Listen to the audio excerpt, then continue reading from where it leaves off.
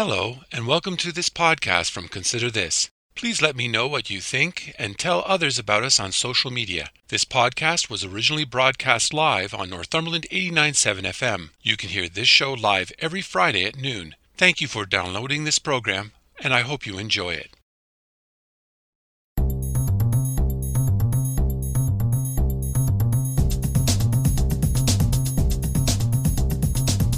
Hello, I'm Robert Washburn, and welcome to Consider This Northumberland, a current affairs program dedicated to the issues facing our community.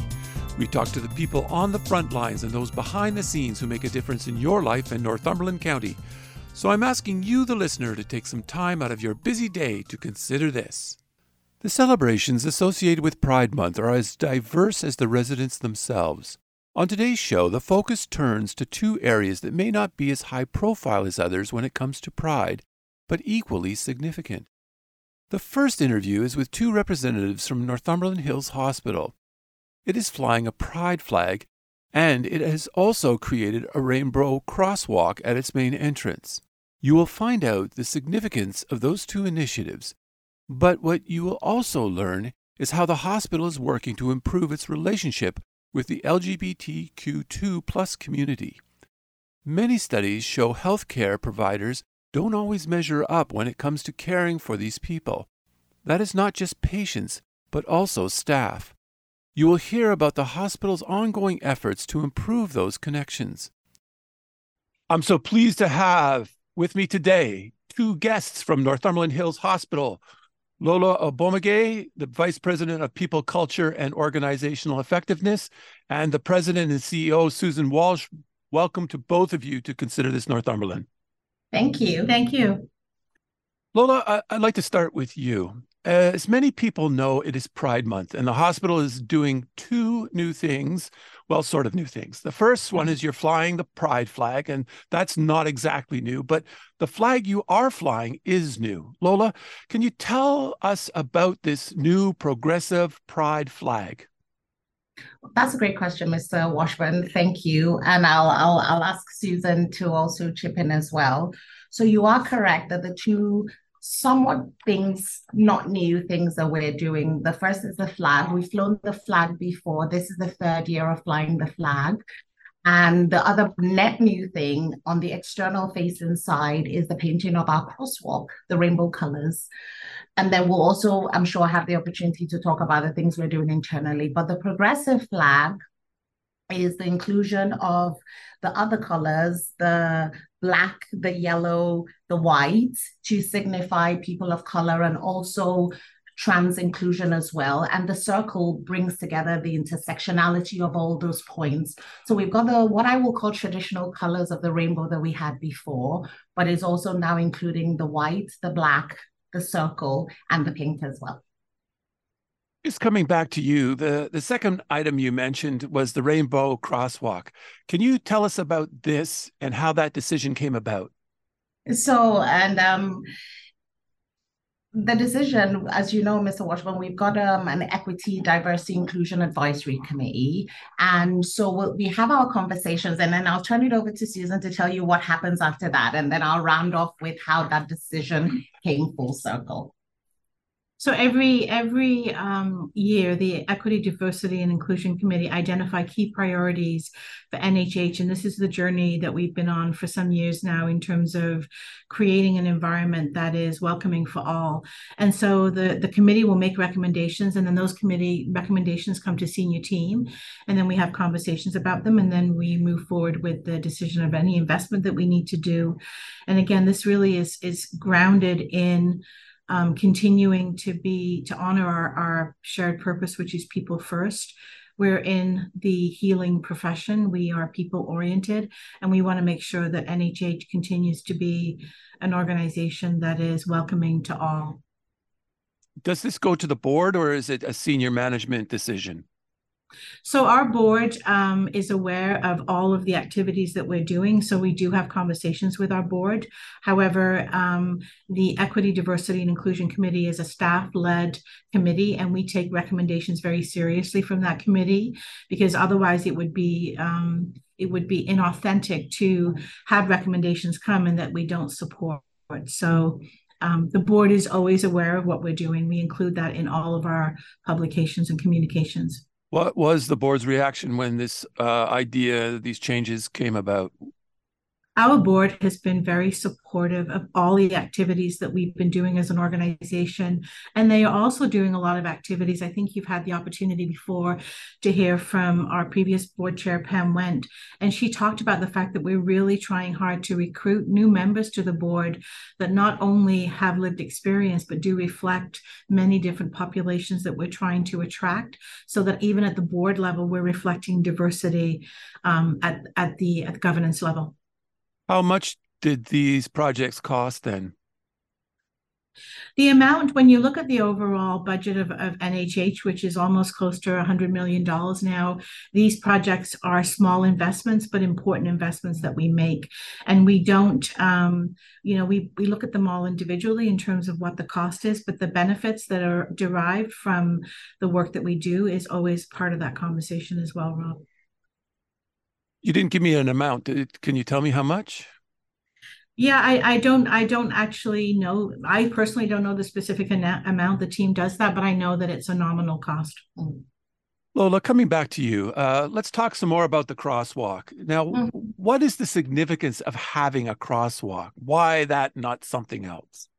So the significance of that, Mr. Washburn, is it's the visual. It's the very bold statement that as you walk into our hospital, you're walking on a symbol that signifies inclusion, that signifies the recognition of diversity, that signifies the struggles that members of that community have faced over time, as you well would be aware of, from the Stonewall uprising to the Don't Ask, Don't Tell, to when it came out of the American Psychiatrist Journal on about homosexuality being a mental health, and all the research that you're aware of already.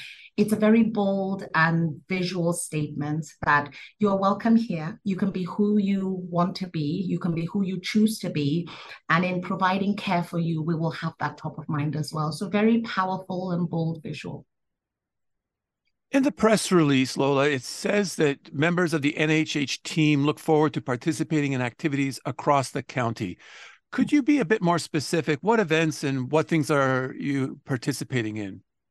So we're participating in a few. What we are doing as well is we partnered with the town of Coburg, as we usually do, and our other allies to say, what have you got going on and how can we be part of that as well? So there are a number of parades, and I know over the weekend, a couple of colleagues showed me photos of them at different parades.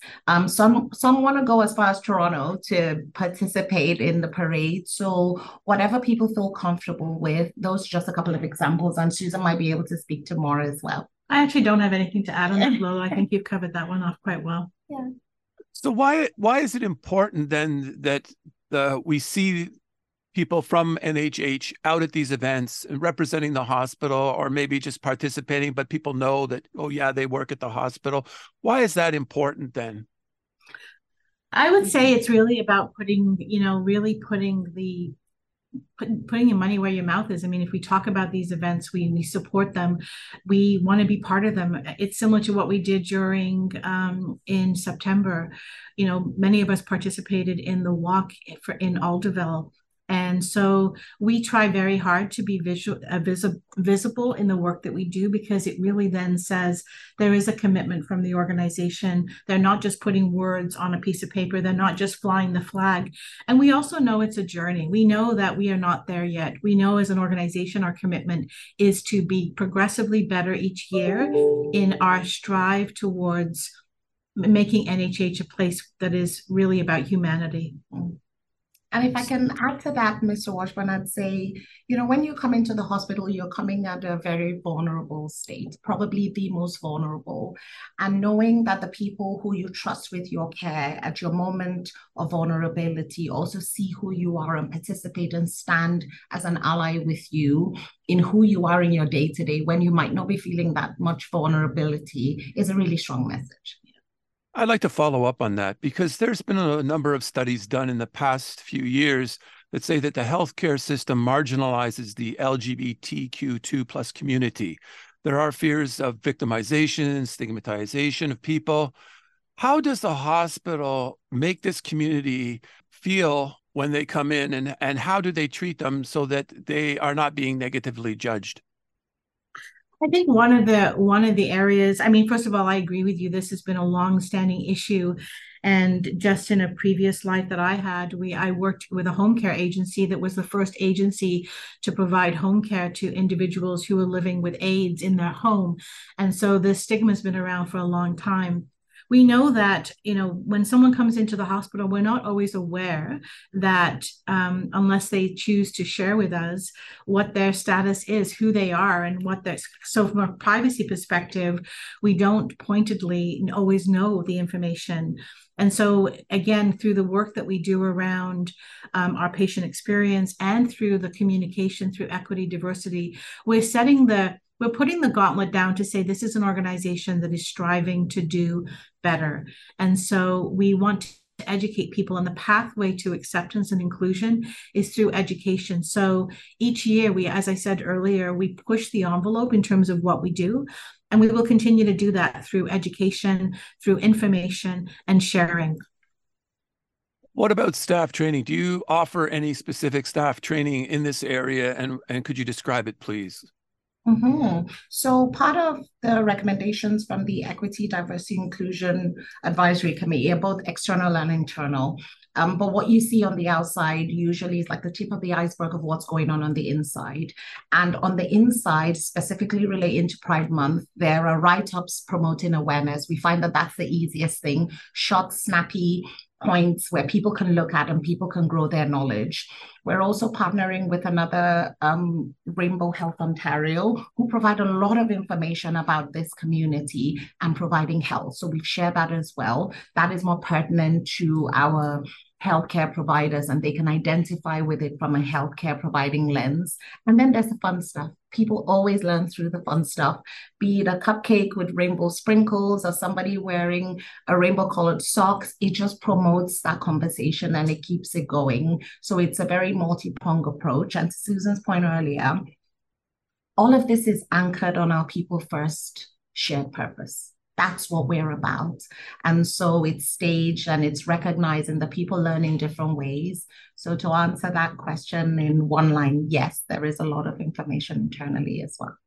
What about mental health services? Are there any direct supports for this community through your mental health arm? The answer to that is yes. Again, we don't necessarily, I'm not aware of a specific program that is geared towards individuals specifically from the community. However, anyone who is in the world of mental health, they are in fact probably aware of, through the conversations with the individuals, what supports are required, and we would always connect them through that.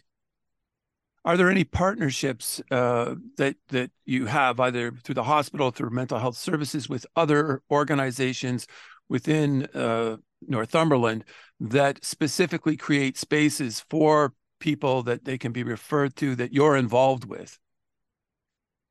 Yeah, I don't know. I don't know the answer to that, Rob. That's a really good question specifically. So I don't know, Lola, whether you have any other than Rainbow Health. Other than the Rainbow Health and the work that our mental health teams are doing, I don't know if there's any specific more formal partnership. Not to say that that support isn't being provided, and also recognizing that, when we talk about the circle on the flag and those points of intersection, sometimes it comes at us in a different way, but people being aware of the information and having it to hand, we find is the most empowering way as that first point of contact. I know if we were talking to our mental health team specifically, they would probably have some really good examples. I think too, the other part of this is that in the process of trying to destigmatize, sorry, I'm having difficulty with my words, to take away the stigma associated with being associated with a community, is also around, having that ability to be able to provide universal services. So I'll take that as a follow-up question, Rob, in terms of, are there specific organizations? It just may be something that I'm not aware of. I begin to wonder, how comfortable do you think people are disclosing gender identity to hospital staff? I mean, if a young person came to the hospital for some reason and expressed an interest in transitioning, is there a hospital policy, or what does the hospital do in situations like that? Do you actually provide guidelines, or how is that handled? Because we so first of all, the answer to the question is that we will always support anybody where they are in what they do. However, as a medium-sized hospital, there are limitations in terms of the services that we do offer. So we would absolutely refer individuals to the right support if they wanted to have conversations. And I can guarantee you these conversations, I'm sure, are taking place every day. It just would be not at the level that I would be aware of, nor Lola. Everyone knows the hospital administration cannot ask staff about their gender identity, but are you aware of any people on staff who are openly gay, trans, or other gender identity, and how supportive are you of that? Can you give some examples? So I can definitely speak to that. I think one of the many things that NHH does well, in addition to everything else, is the safety within our walls. And whilst you're absolutely right, Mr. Washburn, we cannot ask people those questions. There are people who feel safe enough to share and say, this is who I am, and this is how I'm presenting. And they're confident in their abilities to do that.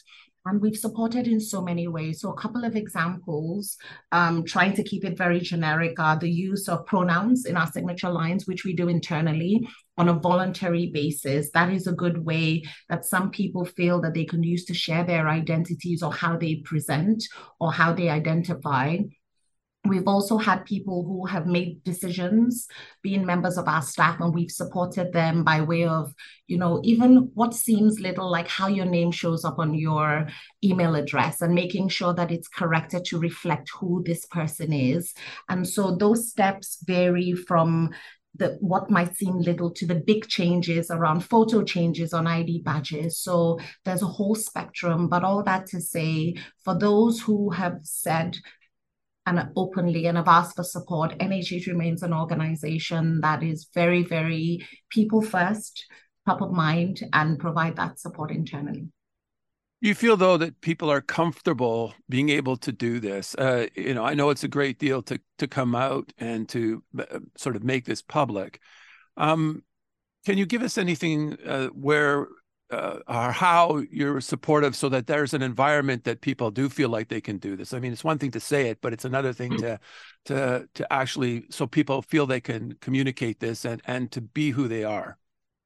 It's a really interesting question that you ask. And I think that although, when you look at the rainbow that we've painted, the flag that's outside, the flying of the flag, those are also symbols to our staff too, about who we want to be. So everything that we've done over the last few years to even have an equity, diversity, inclusion committee, the conversations that we have, whether we're talking about, Indigenous, whether we're talking about, any other community, those are the things that tell staff that this organization is thinking about things in a way that is supportive. So it is a journey. I really do think it's a journey. And I personally am very proud of the journey that we've been on over the last few years under the leadership of many.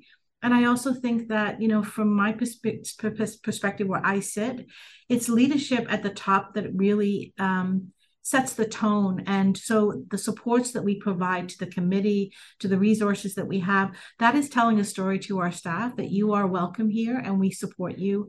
And I personally stand behind that 100%. Has there ever been any pushback, any backlash against any of these initiatives, people articulating maybe different views? I think there's always feedback. So I will rephrase that, not as pushback, but as feedback. There is always feedback, Mr. Washburn, and the feedback creates that avenue for a conversation. And the feedback allows people to share alternative views, differences of opinion, different perspectives. But I think, and we all agree, that lends itself to the bigger conversation around awareness. I think if there was no feedback, then would humbly suggest that's a bigger issue than if there was the feedback. So we receive all feedback gratefully. We invite it as an opportunity for dialogue, be it internal. Sometimes they're questions, sometimes they're lines of inquiry, sometimes it's a demonstration of people's understanding and maturity levels in the thought process. But I think having this conversation with you, with my president and CEO right beside me, is the strongest indication of how much support we have. And Susan is also reflective of the board as well. So that we're grateful for ultimately. We have seen a lot of backlash, though, against Pride Month across Ontario this year. What message does the healthcare sector need to deliver that is different from other groups or organizations? So I will tackle that by saying I watched a movie called Freeheld. It's a 2007 movie by Julianne Moore and Elliot Page. And if anyone is interested, it's very eye-opening. This New Jersey lieutenant had terminal cancer in the movie and wanted her same-sex partner to have her pension benefits. And it became a national incident because people said no, people said why. I'm putting at it from the lens of these are people. This could be my mom, my dad, a family member, my boss, Susan, my colleague. It could be anyone. And I think bringing that human lens to it is the strongest message that I think healthcare could have in addressing any of these conversations or the disagreements or differences of opinion. Is this is a human. This is someone who's important to someone else. So in a roundabout way, I found that movie way back when very, very enlightening and eye-opening to the humanity that sits behind this. And I think that's all that this is about at the end of the day. I was thinking about this too yesterday around, when we're in the business of healthcare, which is about healing and getting people to a different place, or hopefully a more positive place. How could we do that if we weren't looking at ways to increase acceptance? Because you can't heal if you don't. You may have a surgery that takes your appendix out and you're healed, but if the environment that you were in was not conducive to you feeling that you were treated like a human being, let's say that you had outwardly expressed what your orientation was, we would have failed in doing that. We really do need to be making an environment that is, the right environment for people to truly heal. I feel really strongly about that. And now you've gotten us really passionate, Mr. Washburn, because to Susan's point around healing, the orange in the rainbow flag signifies healing. That's what the meaning behind that orange stripe is. And that's the business that we're in. So every way you look at it, it ties back to this privileged position we are to deliver care, provide healing, but tie it into the whole being as well. What work do you feel is the next step for your committee and the hospital when it comes to issues around gender identity? So that's a great question. There is the awareness, foundational stuff. There is the symbols of safety and safe spaces. But I think getting to the meat and bones of it is the tackling the barriers in place, tackling the issues that would impede progress, the things that cause regression, systemic issues, health equity issues. That is the next step in our minds around taking it up a notch and progressing on the good work we've all started to do, but having those more difficult conversations around what systems do we have in place, what processes do we have in place, what policies, what practices do we have in place that are contrary to the direction we're going, and how do we begin to make those changes and solidify those changes. And then that's where change management comes in, and those more difficult, interestingly challenging discussions. Lola Obamagay, Susan Walsh, thank you so much for talking to me today. Thank you. Thank you very much for the opportunity. Thank you. That was Lola Obamagay, the Vice President of People, Culture, and Organizational Effectiveness at Northumberland Hills Hospital, and President and CEO, Susan Walsh. I want to thank my guests this week for talking to me, and I want to thank all the listeners for tuning in today. Please join me again next week when we will talk to the people on the front lines and those behind the scenes who make a difference in your life and Northumberland County. So please tune in. If you would like to listen or share this or any podcast, please check out my website at consider-this.ca. There you will find past podcasts, news, and other information about life and politics in Northumberland County. Or you can go to the radio station's website at northumberland897.ca. I'm Robert Washburn. Thanks for taking time out of your day to listen in, and I hope over the week you will continue to consider this.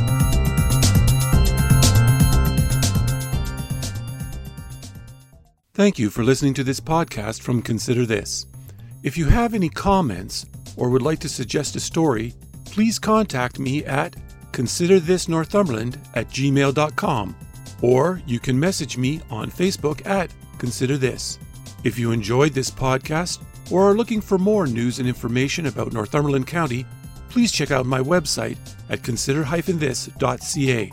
That's consider-this.ca. And don't forget to share. And again, thank you for listening, and stay tuned for more from Consider This.